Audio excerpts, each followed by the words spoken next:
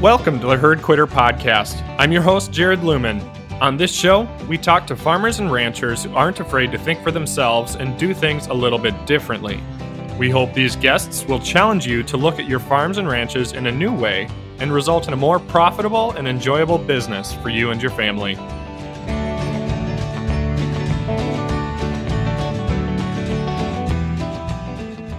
Hello and welcome back to the Herd Quitter Podcast. We've got a really great episode today with an awesome guest, Taylor Collins, who I'll talk about in just a minute. But before I talk about Taylor and what he's doing, I just wanted to say a massive thank you. Thank you to everybody who listens to this podcast regularly. The response that I've been getting from individuals through messaging and whatnot has been great. I love hearing what you guys are enjoying. And if there's things that you do enjoy or things you want to hear more of, please let me know. You can send me a message through Facebook or Instagram on Herd Quitter Podcast. And you can comment on some of the posts that I make, although I'm not always regular. And on top of that, I apologize for that. But communicate with me. Let me know what you're thinking. Let me know what you like. And one request that I would have for you is that if you're enjoying what you're hearing, please share. Share it with your friends, with your family. Share it on social media so that continue to get the word of this podcast out. I'm really enjoying doing this and loving doing it. And the more people that I can reach with the guests, that I've been fortunate to be able to talk to, wow, they've got some great things to share. I sure enjoy listening to them. And if you enjoy listening to them and learning from them, help me share it with others by sharing with your friends, with your family on social media. That's my ask. Just help me share and let me know what you think. And if you have guests that you'd love to hear on the podcast, let me know. Also, something that I want to do more of in time, hopefully I have some time as winter comes in here, is to share my guest plans prior to my interviews so I can get your questions for them. I think that would be really neat. So look for that in the future. But now, I want to introduce our guest for today. It's Taylor Collins from Rome Ranch. He's got an awesome story of having built a food business, Epic Provisions, from scratch to being a national brand, selling that brand, and then building a ranch and doing some pretty incredible things there in Texas. And so I'm really looking forward to this conversation. And with that, I think we'll jump into the conversation with Taylor Collins. All right. Well, Taylor, thanks so much for coming on the Herd Quitter Podcast. Really excited to have you here today. Heck yeah, Jared. Thanks for having me. Yeah. So you've got a pretty awesome story, a pretty incredible thing that you and your family have built. But let's go back to the beginning maybe and talk about your history and this food business and agriculture and kind of bring us up to how you got to where you are today. Oh man, this is a saga of a story, right? It's one that I love telling around a campfire. That's where it's at. But we're going to improvise. It's like the modern campfire podcast. That's right. Yes. I think my love of agriculture and my path in life, my journey, has been greatly influenced by soil, which, as a catalyst for growth and development and passion, it's not something that you hear every day. And so just kind of backing up, I had a pretty typical childhood, consumed standard American diet, high processed foods, right? A lot of inflammatory seed oils. And that's just all my family knew. And at the same time, I was really into sports. I grew up in Texas, if you're a male growing up in Texas, you're expected to play football, baseball, track. I mean, it's like in your genetics. And so I loved competing at high levels and training. And early on, I was pretty damn good. And something crazy happened in 1996 where I would have been in seventh grade. And in 1996, I had season-ending injuries, so broken bones. I mean, this is no lie. 1996, broken ankle. 1997, wow. Collarbone. 1998, broken ankle again. 1999, broken ribs, herniated disc. 2000, yeah. I mean, the list goes on. Broken wrist. And at no point in there, you maybe didn't stop and say, maybe this stuff isn't for me. I mean, it kind of was like, this is not for me. And so the interesting part in retrospect, 1996 is when like glyphosate became commonly used. I mean, that's like when genetically modified foods were kind of introduced to the market and glyphosate was directly sprayed onto it at quantity. And so I just started having these crazy health issues and had suffered from depression. And I mean, I had inflammatory conditions, had the worst acne I'd ever seen, like crazy fungus all over my body. And people who are listening to this are gonna be like, this dude is disgusting. And I was pretty much as bad as it gets. I like look at pictures of myself back then. I'm like, oh my God, like someone should have called CPS or put me in some kind of like lab experiment. It was pretty gross. And so, but honestly, I graduated from high school in 2001, went to college, started really connecting the dots and changing my diet, had this instinct that food could heal.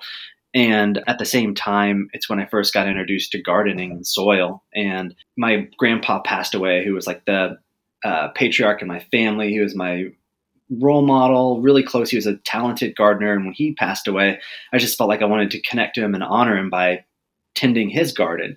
And it was that first time that I really put my body, immersed myself in soil and compost and living plants. And it transformed my biology. I feel like it changed epigenetics, like these deep encoded genes that were just waiting for that biological signal to create change and, be introduced to like this biome that I was so far separated from. And it was that catalyst that just changed the future of my life and got me super deep into food, super deep into soil. And, moving forward a couple of years from there, started a company called Epic Provisions, which my wife and I started that. It's protein bar made out of whole food, grass-fed protein, meat, right? And so we grew that company, and kind of the founding pillars were, how do you optimize human health? Well, we think it's, consuming a diet that our ancestors evolved to consume. So meat was a big part of that diet. Well, you don't have healthy animals if you don't allow those animals to express their biological behavior, consume the innate diets that they were designed to consume. And then later on in that saga, we kind of decided like none of this happens. Human health doesn't happen. Animal health doesn't happen if you don't have underlying soil foundational health. That's where all life begins, all life ends, and how all minerals and vitamins and nutrients and biomes are enriched. It all begins in the soil. And so that was a huge inspiration for us in our journey to have this massive soil health conversation. And Epic was our avenue, our ability to tell that story on a national level directly to consumers and talk about regenerative agriculture and convert new supply chains and put all this on the radar. And so, we sold that company in, I don't even know what it was, 2016 maybe?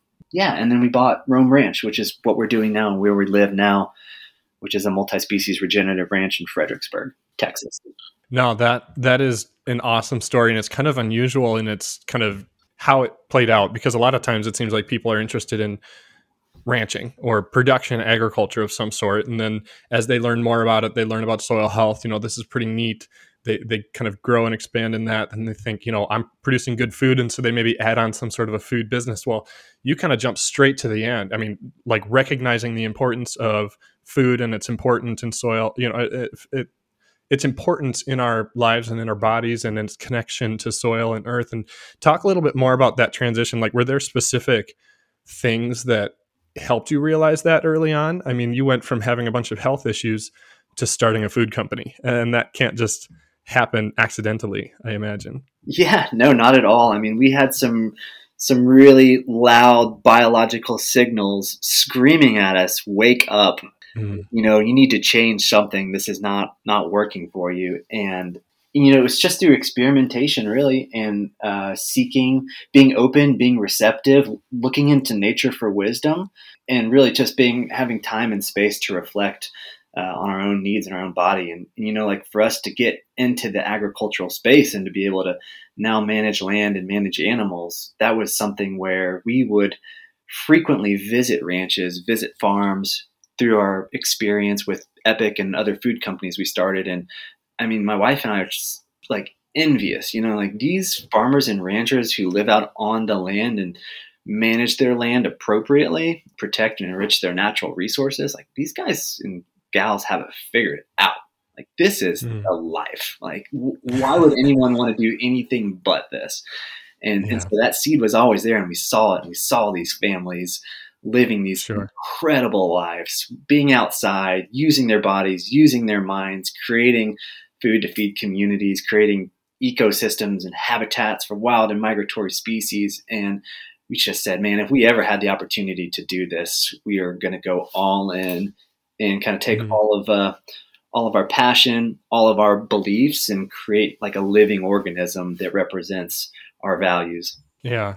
No, that's really cool, and I definitely wanna learn a whole lot about what you're doing and how you've taken that passion and applied it on your Rome Ranch there in Texas. But I do wanna learn about this Epic Provisions because that's such a cool thing that you built. Early on, I mean, you kind of touched on it just a little bit there, like creating new supply chains. There wasn't just like I don't know, a US Foods or, some sort of a distributor or wholesaler where you could probably get all the product to create a regeneratively sourced meat product.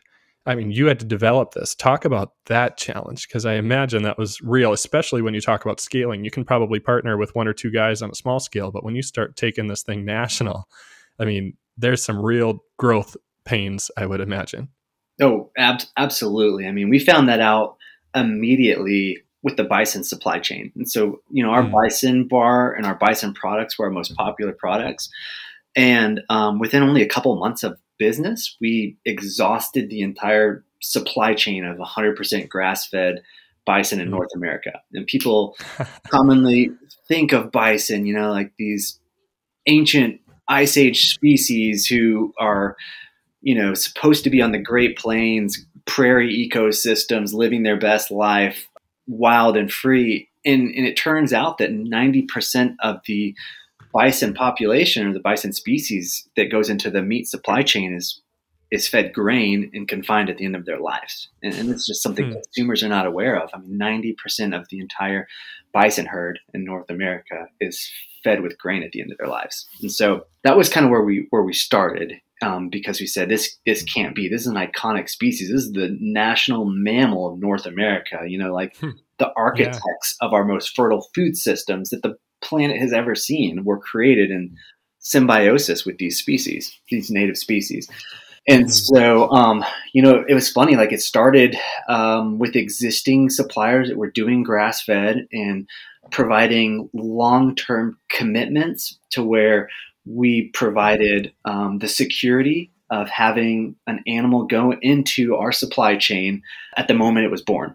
And so that allowed ranchers to invest in their operations, scale, maybe bring on new leases, maybe work on infrastructure because they had a committed buyer 3 years before that animal was ready to be harvested.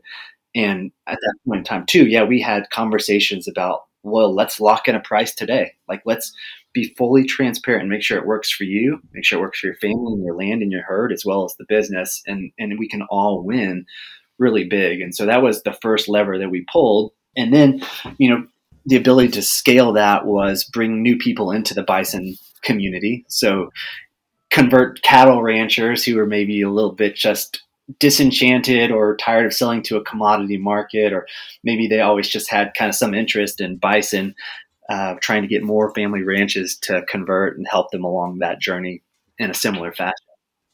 Yeah, so then you started to grow this and you talked about like developing contracts for 3 years in advance. I mean, my wife and I do a direct marketing meat business right now and I don't even know what my sales will be next year, let alone 3 years in advance, and to make a commitment to a farmer to say I will buy your bison at whatever price, he needs or what as he discovered this price that worked for them and worked for you. How do you make a commitment 3 years in advance while trying to grow a business and scale it across the country and not even certain maybe that it will be in business? I mean, that first of all, I suppose just takes a tremendous amount of faith in yourself, but talk about that. Yeah, I mean, ultimately, it was the right thing to do. One of the founding reasons that we started Epic was to convert supply chains. So it was in our DNA. We had to do that to be authentic and true to the brand and to be able to drive large scale positive impact. And so, it certainly was a unique business model, and it didn't always work. There were a bunch of times where we got burned, but then when it did work, it was amazing and it was mutual, and everyone was able to celebrate. And so, yeah, you kind of nailed it though. It just took faith and trust and finding the right partners who were all in, who were committed. Obviously that comes down to the American family rancher or family farm, where dealing with the landowner, the people whose livelihoods depend on this, right? Like we didn't want to contract with any multinational holdings or like development groups. That just wasn't our passion. And so being able to really support and lift up the small American family farm was where it was at. Yeah, and that's really cool because I feel like you hear that story of a lot of companies that start out with that integrity being, a really big piece of their business model of deciding they're going to source local, they're going to source with a specific thing in mind, and as they scale, they're forced to compromise. It sounds like you were able to scale your business without compromise in that regard, and able to scale this nationally. Was that the case, I guess, or maybe I'm putting you on a spot or something too. But Yeah, no, I mean there was definitely times where we had to kind of check our values and go back to kind of those founding principles and make sure that we were complying with the original vision of the brand and the spirit that we founded it upon. And like one of the issues early on that we had to decide on was like, okay, we truly exhausted the entire supply chain of these 100% grass-fed bison. Well, what do we do? This is our most popular product. Whole Foods wants to take it nationally, but Whole Foods, we have to buy through an approved Whole Foods vendor. So part of the GAP program, Global Animal Partnership. Well, they don't have a single grass-fed bison supplier approved for Whole Foods. So like, what do we do? And and those were difficult decisions, but we kind of just had the faith that the more we were able to build relationships and the more that we were able to influence and be important enough in the bison industry to get attention, then we could drive more change long term. And so we did have like 2 SKUs early on. We had a 100% grass fed SKU and then a 100% natural SKU, and we weren't proud of that SKU. We didn't eat it, and it was just a part of the story. When we were transparent about it, we talked to it directly to consumers and addressed it. But it was just an important part of converting that supply chain. Yeah.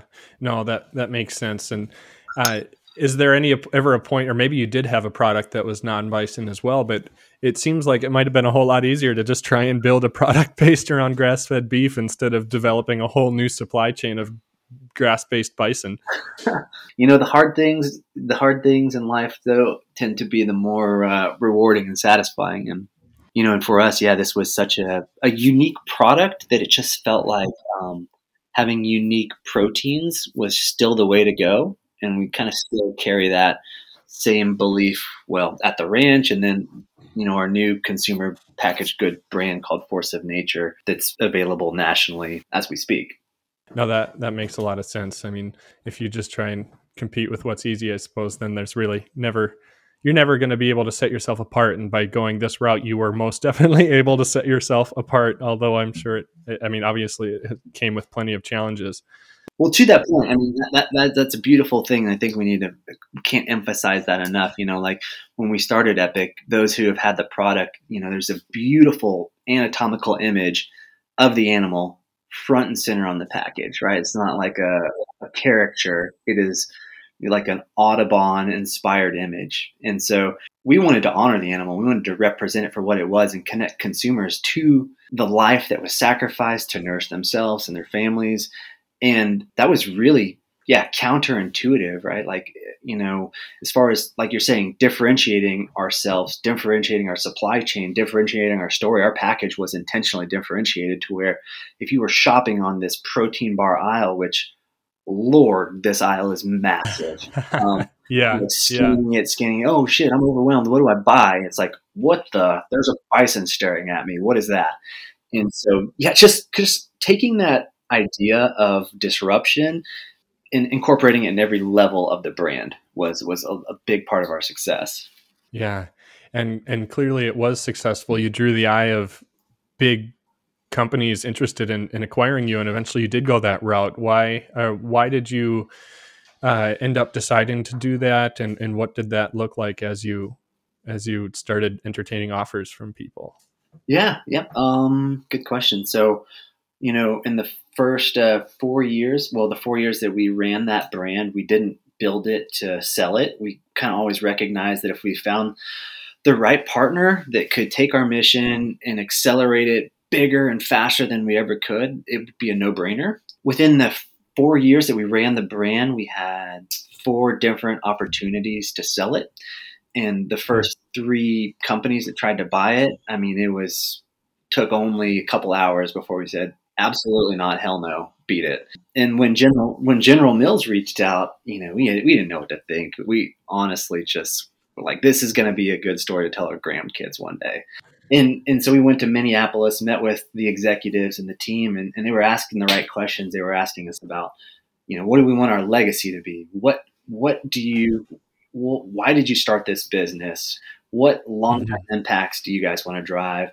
They weren't asking about EBITDA or margin or revenue or exit strategy. That's the stuff we didn't care about. And so we just found this partner that had the ability, the supply chain, the resources to create massive scale and while staying authentic to the brand and the mission. And so that was kind of for us, like, the time is now. We built this to drive positive impact. We can change some massive impact through Mills. And so, been about 4 years later, they're doing an awesome job with the brand, keeping the integrity. They haven't compromised anything. They actually announced a commitment to converting 100,000 acres of their conventional supply chain for Nature Valley bars to regenerative. And, wow. And so that was awesome. Like, Epic served its role, and they have this product now in their portfolio, but they also have this like genetic information, like just working with Katie and myself and our team, where they got to learn about regenerative agriculture and land management and all the benefits of these things. And so they started to apply it to their other brands within the portfolio. And so that's awesome for us. And we're really excited and really proud of how they've adopted that brand. And have you stayed on with them since to kind of guide them and maintain that legacy and that integrity that you put into it in the start? Yeah, we're on the periphery. We're out of the day-to-day. There's really talented people. That brand is way bigger than Katie and I ever imagined running it ourselves. And so there's great people in place.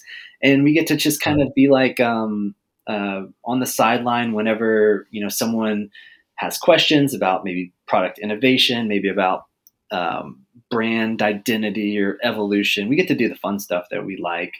Yeah. And awesome, because like you mentioned earlier, you saw the benefit of this lifestyle of living and working on the land. And I imagine that this was a big part, played a big role in allowing you to do that and do what you're doing today. Yep, 100%. I mean, we didn't grow up on land. We didn't grow up with access or resources to land. And so when we sold the brand, we just diverted the money and we just purchased a ranch in Central Texas. And that's Rome Ranch. That's where we live now. I mean, I couldn't think of a more rewarding, more satisfying, real way to create wealth, but also like put wealth into something meaningful. Like, everyone right now is talking about like, oh, Bitcoin or the market or NFTs. I think that's what they call it. Like, for me, land is value, and it's true value. And especially if that land is healthy and it can produce food and it can feed communities. Wow, like, what more is real and tangible than that can't get taken away, that will serve you and your family for multiple generations?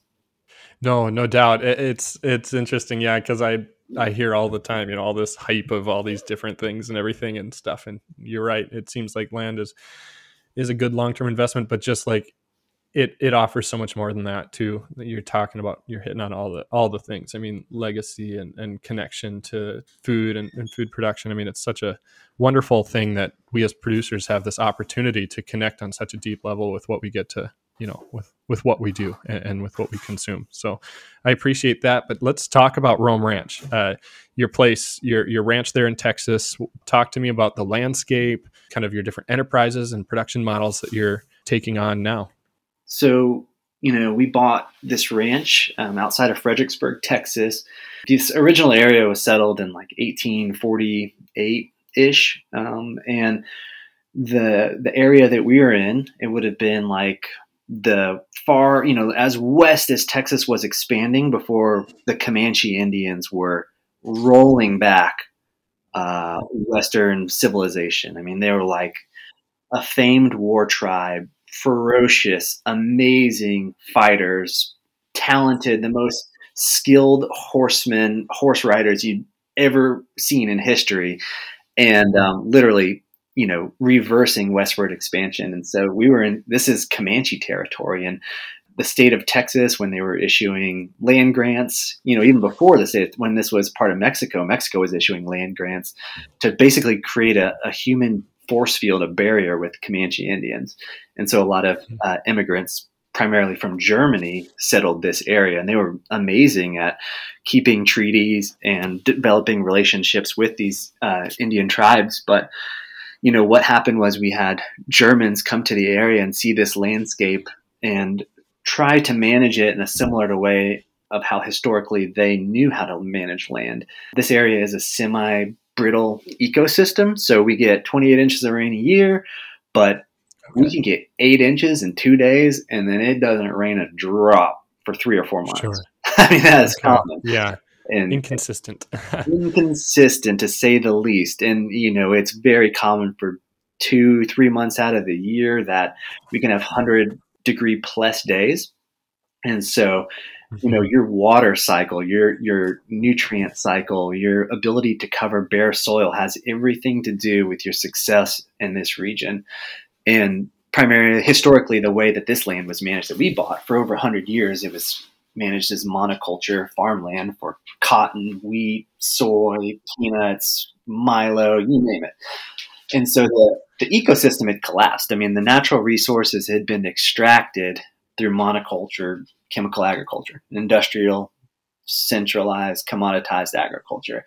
And we saw this property and we're like, this is perfect. Like this, it doesn't get worse than this. We're like less than 0.5% of organic matter in our soil, 100% bare soil. And let's use positive animal impact, holistic management, and let's regenerate this ecosystem, and let's take measurements. Let's contribute to the scientific literature. Let's bring community members out. Let's celebrate and inspire other ranchers in our community to participate in this food revolution. And so that was everything that was put into Rome as far as like the inception. And so we raise now bison, turkeys, broiler chickens, laying ducks, geese, pigs, honeybees. And then, at any given point in time, we have a couple 100,000 beating hearts on the ranch in the form of native species and migratory species like eastern meadowlarks, armadillos, great horned owls, ringtail cats. I mean,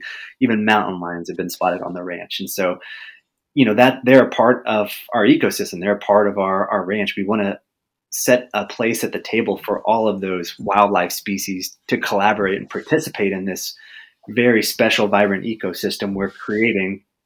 And so we do consider that in our overarching plan of how we're managing our land, how we're dividing our paddocks, how we are grazing our land, and making sure that there's plenty of resources for those native species that co-evolve on this landscape.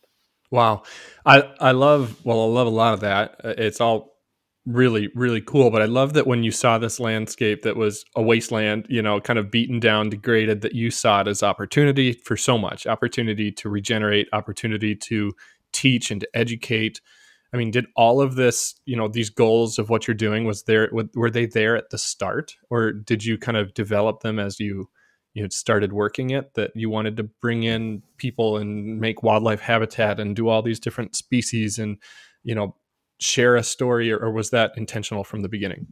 Yeah, the intention was set at the beginning with allowing ourselves the space to evolve as our land regenerated and was restored. And so not to fix on anything, but, one big component of what we do, and it's kind of a overarching principle for soil health, is it's biodiversity is key here. And so we kind of talked about why we're biodiverse in our animal species, but we're also very rich in our diversity for our plant-based species here at the ranch. And, that builds and adds resilience to our business model here. But then also we have diversity in our income streams, which you kind of alluded to, where we have a guided hunting program here year round. We have Airbnb accommodations. We have ranch tours for the public. We sell whole living animals for starter herds. We sell processed animals to consumers and to restaurants, and you name it. We just have so many different enterprises that are funneling money, which we kind of think of that as like blood for the living organism that is our ranch. And so it's just such a key component to our success and what we're able to do here. So when you got on this land base full of excitement and, I'm sure just pumped about what you were going to do, did it go as planned? Were there unforeseen challenges? I hear of people, purchasing similar things, just hoping to flat out grow something, and just nothing even grows. I mean, what was the reality of what you saw and experienced on your place when you got there? Yeah, good question. I mean, the reality, we'll be fully transparent. Like, we're not living the Instagram life every single day is awesome and we're crushing it. There's absolute hardships, and if you're not questioning your sanity and second guessing why the hell am I even doing this, then I don't know, you probably just don't care that much. Sure. And so, yeah, we got our butts kicked for 3 years hard. It was a crash course, and we didn't come from agricultural background. We didn't go to college for any kind of land management, farming, or livestock. And so it was hard to know where to begin, but where we learned the most was by looking into just that innate wisdom that Mother Nature provides us, this blueprint in which, through hundreds of thousands of years of evolution, she's figured it out. And in accepting that as humans, like, we're good at maybe understanding complicated systems, building engines, repairing airplanes, building tractors. Like, that's complicated. But when it comes to complex systems where there's interconnectedness, synergism, mutualism, competition, it is damn near impossible to understand and make predictions. And so, like, for us, we kind of like always have tried to set the stage for Mother Nature to express forgiveness and reverence and do her thing. And so sometimes setting the stage, we were wrong, and we backtrack, and maybe we kind of lost a little bit. But for the most part, we have like 5 key principles that we follow, and one of those we already talked about is encourage biodiversity. But yeah, wow, yeah, we wasted a lot of money on seeds when we came in, and we thought, hey, these old degraded farmed fields, let's create beautiful perennial tall grass native prairies. I mean, sounds pretty good, right? Well, guess what? Those native seeds, when we threw them out on the field, which they were very expensive, they didn't recognize the degraded soil as native soil. I mean, like, the biological inputs, the mycorrhizal fungi network, the normal pH of the soil had been altered, the structure had been altered, the topsoil was gone. We were already on subsoil. And so these species had no chance, right? These are higher succession species. And so, yeah, that first year we probably put out $10,000 worth of seed and maybe grew one little blue stem. We hope those seeds are still in the seed bank. They should be, but we just haven't hit that right level of succession to where they can express themselves and they get that biological signal to turn on. And we're starting to see that. But yeah, the first 3 years have been like, we got to cover bare soil. Like, we have to improve this water cycle. We have to improve the energy cycle. We just can't survive if we don't do that. So, full focus on biodiversity, covering bare soil at any given cost. Sure. And I appreciate the honesty and the challenges that you've shown, because there is a reality to that. I think a lot of people, the thing that scares people away from kind of practicing of some of this regenerative agriculture is, like you talked about, the complexity. Conventional commodity agriculture, it's kind of based around simplification of just eliminating all the variables and applying exactly what you need to get exactly what you want. And that works for what they're trying to do, I guess. But when you start trying to work with the variables of nature, not against them, and eliminating them, I mean, it gets complex. And then when you're trying to deal with a system that, a lot of those those things that nature would have provided are no longer there due to past management. Now, now you've added a new level of complexity. And so there is a reality to the challenges of what we're trying to do. And I appreciate you sharing the realities that you've experienced. Oh yeah, absolutely. I mean, I think there's a lot of value in experiencing those times and hardships and having to problem solve. Like I reflect, and I wouldn't have wanted someone to come in, kind of like you were saying, with a industrial centralized commodity mindset and say, hey, this is what you need to do. You need to put a couple 100 pounds of NPK out on this field, and then this herbicide, this insecticide, blah blah blah.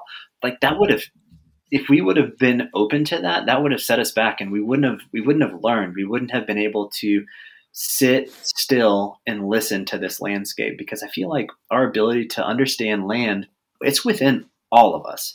You know, not many people, they've kind of disassociated, or they've atrophied that ability to interpret and listen to land, but we are from the land. We are carbon-based beings. We are children of the soil. All life begins in the soil, and all life will end and return to the soil. And so we have a deep connection to land. And if you just sit still long enough, I do believe you can hear and you can feel what that landscape is telling you. And yeah, it might take a little bit of time to interpret that, but that's the joy of it. And I think that's the beauty of it. And I'm so grateful we were able to experience that firsthand, the highs and the lows of it. So now that you're a few years into this, what things are you seeing? And I think this is a really cool part of your story is like, I'm fortunate that I came out of a farm where my dad has been practicing a lot of these principles for decades now, which is awesome. The downside of that is similar to like how Gabe Brown talks about with his story, is that he didn't have a baseline. Looking back, we don't have something that we were able to base, improvements off of, because the things we were doing at the time were just kind of the next thing. We weren't recording. And so you kind of have a unique perspective of having started recently with a lot of the information and education available to us now through the experience of all these people who have been doing it for decades.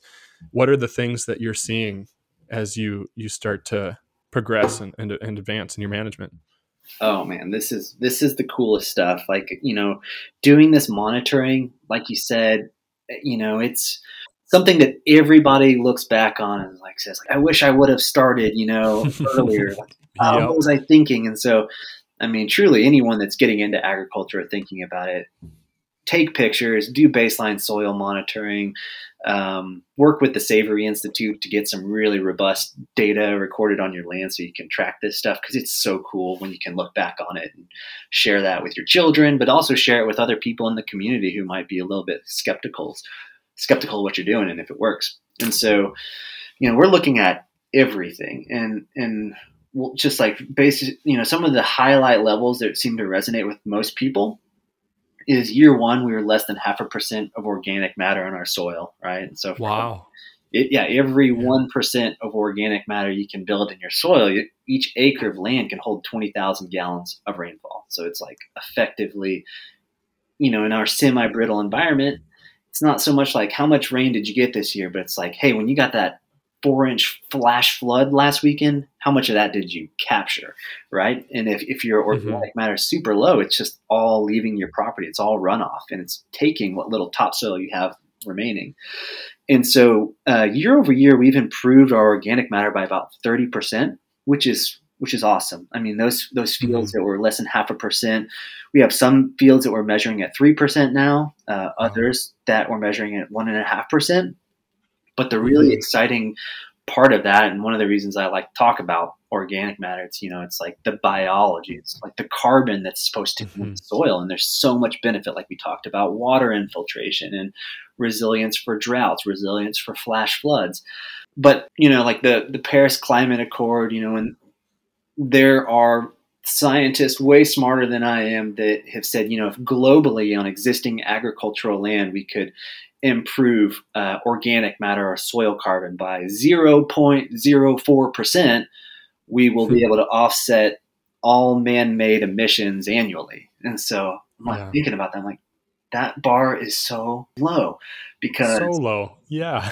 I mean, holy smokes, dude. Yeah, I mean, we can crush that out here with some of these land management principles and in a season. Yeah. We can smoke it. We can, I mean, if Yeah. the bar is 0.004% or 0.04% and we're uh, improving ours by 100% in 3 years, that's incredible. Hmm. Like Yeah. let's go. Like the doom and the gloom that we're faced with as this global civilization and all these problems that are so severe and threatening our existence and survival on this planet can be resolved. We just have to get behind it collectively, and the potential is there. Like, we can do this Mm. fast if we can get everyone on board. Why do you think it is that it's not so, I mean, they're not people doing it, that it's not as widespread popular as one might think, especially with now as more and more people are proving out that it can be done so easily and so quickly. Yeah, that's a good question. I just think there's so many different answers. I think ultimately a lot of our dysfunction as a human species and our relationship to Mother Nature can be attributed to our separation from soil. It can be attributed to our separation from land and separation from the food that we depend on for survival. Because once that's all been outsourced, you just have no perspective. And so I think consumers are really at fault.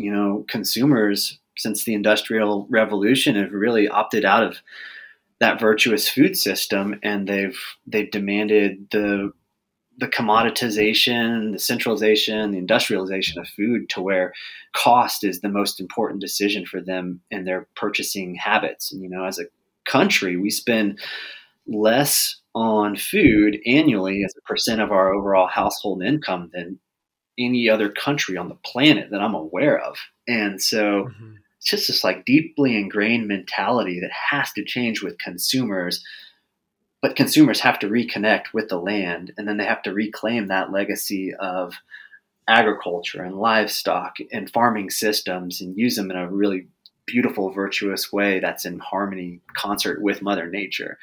So it starts with the consumer, and it starts with reconnecting with our origins, reconnecting with the soil. Yeah. And you have a unique perspective coming from the food production, or from production, and also just a food brand, producing a high quality, high value product that a lot of people wouldn't maybe, a lot of people aren't willing to pay. I mean, there's a reason that the commodity system is in place, and it's kind of a cheap food, or at least a cheap dollar value. Whether the costs are all truly allocated in it or not is another story. But a cheap food question. You built a high value, high dollar food product, and were successful with it. How can we get more consumers to value their food in the way that you were able to with Epic Food Provisions or Epic Provisions? Yeah, that's the holy grail that we need to figure out. And every consumer has that different trigger for what's valuable and most important to them. But what I believe, what I've seen through our experience and our different iterations of this message and trying to package it to where consumers get it or they care, I think you just have to talk about human health. That's the starter point, because everyone should care about their own nutrition, the food that they feed their bodies, the food that they feed their families. This is what, keeps you healthy or keeps you sick. It's the foundation of health. And so to be able to pay for food that has more phytonutrients, more minerals, better macros, I mean, that's like consumers will spend so much money on supplements, right? It's like selenium and magnesium and boron supplements, but it's our multivitamins. Like, you can get all that in food. It's supposed to be in your food. You just have to have the functioning soil to fix those minerals to the plants, and then the animals need to graze those plants, right? And so that's a cool, interesting point to change people's mindsets on food and the value of properly grown food. And consumers are willing to pay for that if they believe that the food that they're going to eat makes them healthier, makes them more resilient, keeps them out of the medical system. I mean, especially at this weird point in history where like human health globally is plummeting, and like people are freaking out about global pandemics and viruses, but like one of the things we should be able to learn from that is like underlying human health is so important. Like our own body's innate wisdom and ability to heal ourselves through, proper gut biome, not being obese, not having multiple comorbidities. It's like a lot of these chronic inflammatory diseases, they can all be controlled with food. No, that's fascinating. I kind of apologize. I got us off on a track away from your ranch again, and I want to get back to that. So, what are the things that you've seen? You said you're starting to see success. I mean, huge success, increasing organic matters by anywhere from 1% to 2% in the amount of time you've been doing this. That's tremendous. What are the things that you've found to be successful, I guess? Or maybe another way to phrase this question would be is if somebody was in your shoes buying a degraded property and was like, I'm going to do this, what were the things you wish you had known when you started that have ended up being successful to kind of avoid some of those failures early on? Oh yeah, you already mentioned Gabe Brown, but he's definitely a hero of mine, and I think just a true pioneer in regenerative agriculture. And he partnered with an NRCS legend named Ray Archuleta, who these two, the amount of wisdom that they have between them is incredible. But they kind of came up with these like 5 principles of soil health. And so this is where I would encourage every producer to begin. And it's even beyond producer. I mean, we have so many people from metropolitan areas that have like a quarter of an acre or an eighth of an acre for their yard, and they want to adopt some of these regenerative principles. And so the beauty of these 5 soil health principles is that they work everywhere on the planet. They work, on 100,000 acres in West Texas to, like quarter of an acre in upstate New York. It's just beautiful. And so those things are encourage biodiversity on your property, cover bare soil, minimize disturbance of your soil. So that's either through mechanical or chemical inputs, green growing plants year round, right? Like this idea of a growing season and a dormant season, you're missing the point. You can be growing something. You can be capturing atmospheric carbon, atmospheric nitrogen, really utilizing the photosynthetic process of plants year round. You have a cool season and a warm season, so utilize that through cover crops and make sure your cover crops are multi-species, like we already talked about. And then that 5th principle is you have to incorporate positive animal impact. A system does not function in Mother Nature's wisdom and brilliance without animals as part of it. So this whole idea of like removing meat from your diet to fight climate change or to like be more sustainable, that's a myth. As a matter of fact, if you removed animals from landscapes, eventually those landscapes would deteriorate and decline because our most fertile landscapes co-evolved with large herds of ruminant animals. And then after those ruminant animals like bison would graze and positively impact that land, well, billions of migratory birds would come in. They would scratch through the manure and they would debug the manure, and then they would deposit a unique type of fertilizer and more nitrogen-rich monogastric fertility into that pasture, that grassland. And so animals are a key component. So those are the 5 principles. That's where you got to start. And if you can do that year over year, you will make changes in the right direction. Well, I'm impressed whenever I try to, label them off whenever I'm on the spot and say, all right, here's the 5 principles. I always butcher them or forget one. So well done. You got them all. And also you're right on with the livestock. I mean, just in evidence in our situation, we've, as we've expanded and picked up some farms here, some of the most struggles that we've had with land that we've picked up over the years is land that's been sitting idle for 10, 15 years. A lot of times in CRP, just, this conservation reserve program is some of the most biologically dead soils we have because it was sat idle without the use of grazing and livestock. And so, yeah, it's amazing. And what in practice has this looked like on your land? How have you integrated these principles, recognizing that, our listeners are all over the country and even the world, so it may not apply in the same way on their properties, but what are the practical applications of these principles that have been successful on your ranch?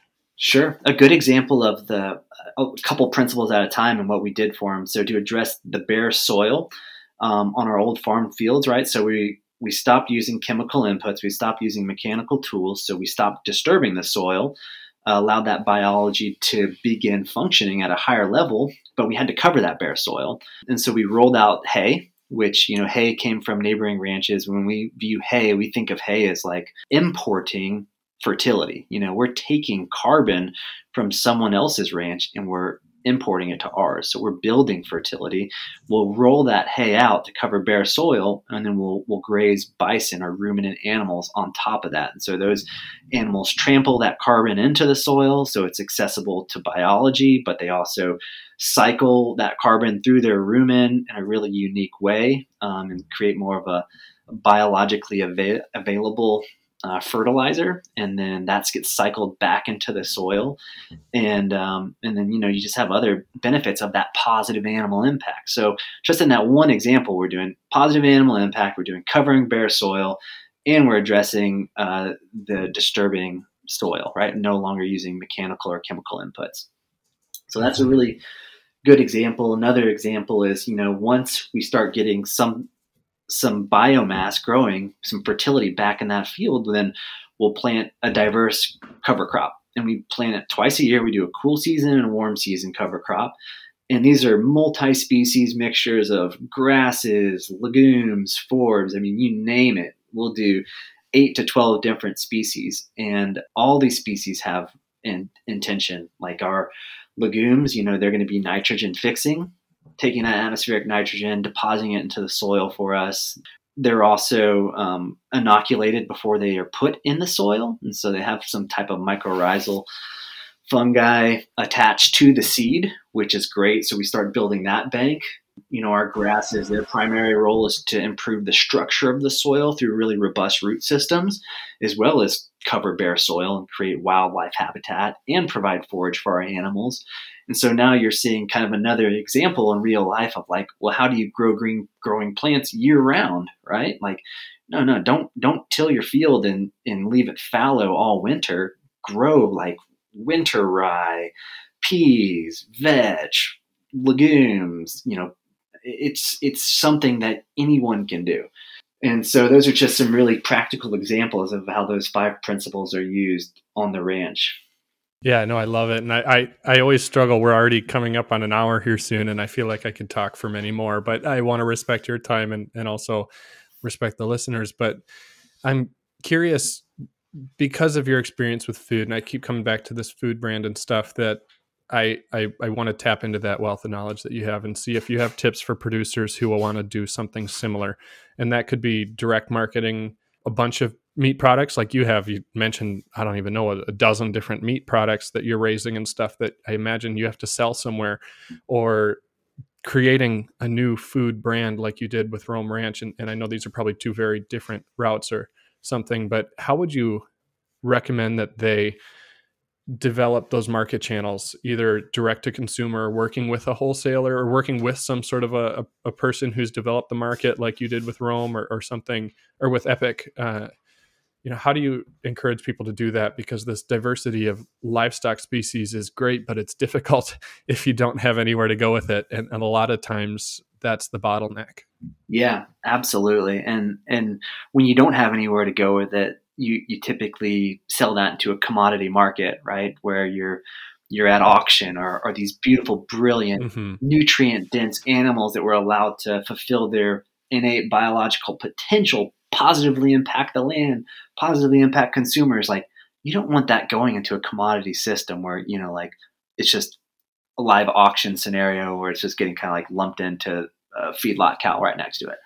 And it's probably not profitable either at that point. Oh, exactly. And the producer's just not extracting the full value of that animal. So I get it. Like, ranchers, farmers typically are unbelievable land stewards, unbelievable at livestock welfare, and they're just not that interested in marketing. But it's really important, as you've already outlined. And so, for us, and what I would, just encourage producers, maybe as a follow-up, if you want to learn more, so our latest company, it's called Force of Nature.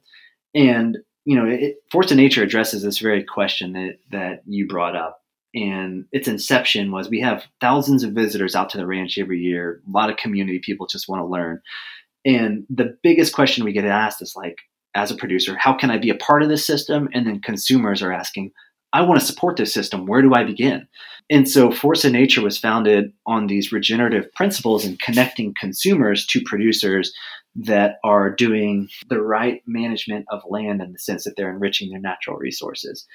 And so at Force of Nature, that's a great spot to start. We're building a global supply chain of regeneratively managed livestock, multi-species. Again, we sell bison, we sell beef. We're about to get into the lamb business, but we also sell things like wild boar and elk and venison.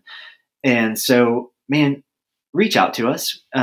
Look into that brand for inspiration and just see what Force of Nature is doing. And I would highly encourage you, if you are a producer that's fed up with currently going through a commodity system, please reach out to us, because we're looking for talented, passionate land stewards who share the same values and want to be a part of a really special agricultural revolution. We can't do it without the producer.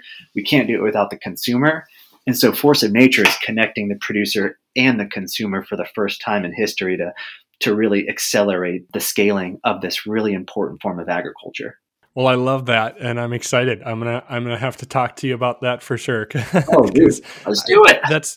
I mean, this is the biggest challenge, I think, is, providing a market that allows people to do this, because, it's great. If I could get chickens and lamb and guinea and pigs and everything out of my land, I would love that. But while my wife and I are working to build our market, it's a very real challenge to be able to scale that. And so, and like you addressed, a lot of people just aren't interested. So I really am excited that you are tackling that challenge, trying to work in that intermediary between the consumer and the producer, that hopefully will result in a profitable system in a system that allows profitability for the producer to actually engage in these practices and these principles on their land. So absolutely, I really appreciate that. And I feel like people are kind of like embarrassed to say profitable, but if it's not profitable, then why the hell would anyone adopt these practices? Yes. And so it has to be able to feed the family. It has to be able to be a no-brainer for the management of the land to be done in a regenerative way. And Jared, we should absolutely follow up with a conversation, because it brings us a lot of joy to work with independent family ranches and get to know and tell those stories. Awesome. Let's do it. Before we wrap up, and that was one thing, I wanted to give you an opportunity, if there's anything else you wanted to plug, your website, how can people stay in touch with you? And then after that, I want to tap into a few resources that you might recommend. So where can people reach you? And is there anything you want to plug to the listeners? Yeah, absolutely. I'd say please learn more about our newest effort to build that regenerative supply chain on a global level. And so you can learn more at forceofnature.com and learn a little bit more about the brand, see some of the products we offer, and vote with your consumer dollars for a virtuous system that creates positive change globally. I mean, why would you not want to do that? If you don't want to do that, maybe you should see a therapist or something. I don't know. Things wrong with you. And so that would be a good start. And then, man, resources. I still think my favorite book I've read has been Dirt to Soil by Gabe Brown. It's just really inspiring. I love like this one part of it that resonates with me. He says, he came from a conventional industrial farming background. He just woke up one morning and said, I'm done waking up to kill shit. Like, I don't want to just constantly combating life anymore. Mm-hmm. And so I just feel like the wisdom that he shares in that book is probably the best place to begin your journey. Sure. Great book. And is one of my top two, was replaced by a different book, kind of on a different topic, the turnaround, a rancher's story, more on the business side of ranching, but definitely that Gabe Brown book is right up there. It's such a great resource that's readable. I think read it in 2 days, passed it off to my wife. She read it in a day and gave it to my dad, and he read it on an airplane ride. So it's it's very readable. That's awesome. I appreciate that. Taylor, thank you so much. I really appreciate your time and you're just sharing your experience and your wisdom with our listeners. It's really an incredible story that you have. Yeah. Well, thanks for having me, Jared. And let's be in touch. The Herd Quitter podcast is brought to you by Faro Cattle Company, whose mission is to help ranchers put more fun and profit into their business. You can get more information on Faro Cattle Company at farocattle.com. And if you enjoy what you've heard on this podcast, be sure to subscribe and check us out on Facebook and Instagram at Herd Quitter Podcast or at herdquitterpodcast.com.